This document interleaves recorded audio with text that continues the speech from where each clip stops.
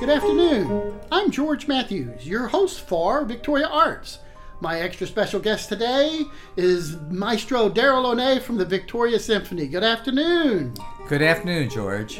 And the symphony's in the last concert of its 49th season. Yeah, can you believe it? 50 next year. 50 seasons. Do you want to tell us what you're going to plan for next year? Or do you want to keep it a secret just a teeny bit longer? A little bit secret still, right? Okay. We'll just have to look forward to it. Yes. But we also are looking forward to this weekend's concert tomorrow night at the Fine Arts Auditorium. Right. This is a special concert as well. It's the ending of the 49th, the beginning of the 50th. Tell me about the concert. Right. Well, this one I can tell you something about. Oh, good. This program is titled Gershwin Hits. Of course, everybody knows George Gershwin, the famous jazz pianist, Broadway composer, and also symphonic writer as well. Opera writer, Porgy and Bess, everybody knows that. The first half will be Gershwin, and we're doing two of his more well-known pieces.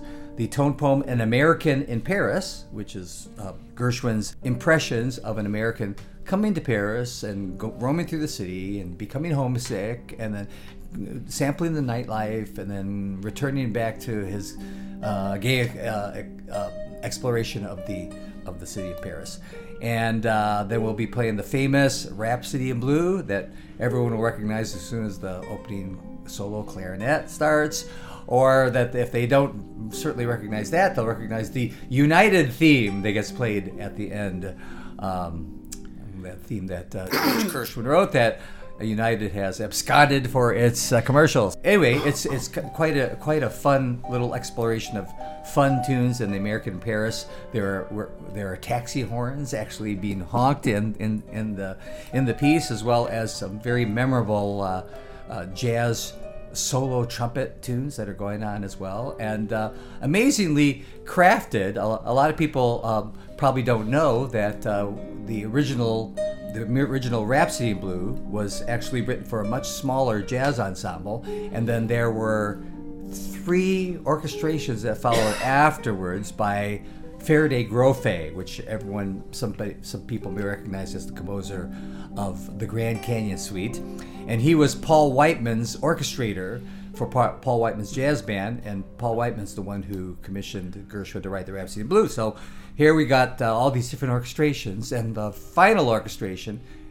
which is for real orchestra, not jazz band, real orchestra, and winds, etc., is the one that will be played. But you're going to bring in some saxophones, which are not part of the regular orchestral users. Yes, that's right. And both in the American in Paris and in the Rhapsody in Blue, there are 3 saxophone players that are used for the various different. You'll hear alto, tenor, baritone saxes, and all of it.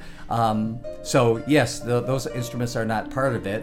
There's also, even though we're not using it, there is also banjo that is sometimes used in the American Paris, but it's so little heard within the thickness of the orchestration, and also it's very difficult to find a good banjo player, right? So there will be no banjos, but then you probably won't miss it just because, as I said, if most people don't even know there's a banjo in that tune. So Gershwin is the first half, and the second half.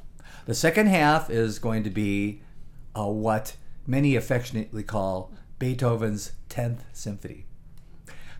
Now everybody knows Beethoven wrote 9 symphonies, of course, and the 9th is the great choral symphony with the 4 soloists and the choir. But after Beethoven had written these 9 symphonies, most composers after him were very afraid to write a symphony after that, because they had to follow up on what they thought was, that was it. He's the pinnacle of symphonic writing. How can I stand and walk near his shadow? The next composer to follow that was of any repute and skill was Johannes Brahms. But interesting enough for him, he didn't write his first symphony until he was in his 40s. He waited a long time. People don't know that Brahms was very particular about his music.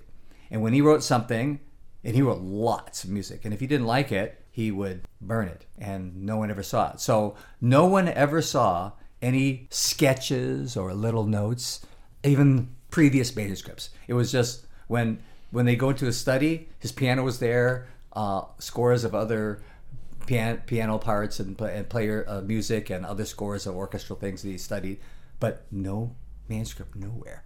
And then no one ever saw anything. And then he'd go into this room and he'd be in there and he'd come out with the manuscript. He'd take it to his publisher, they'd publish it, and then that would be it. And there were no sketches, no pre scores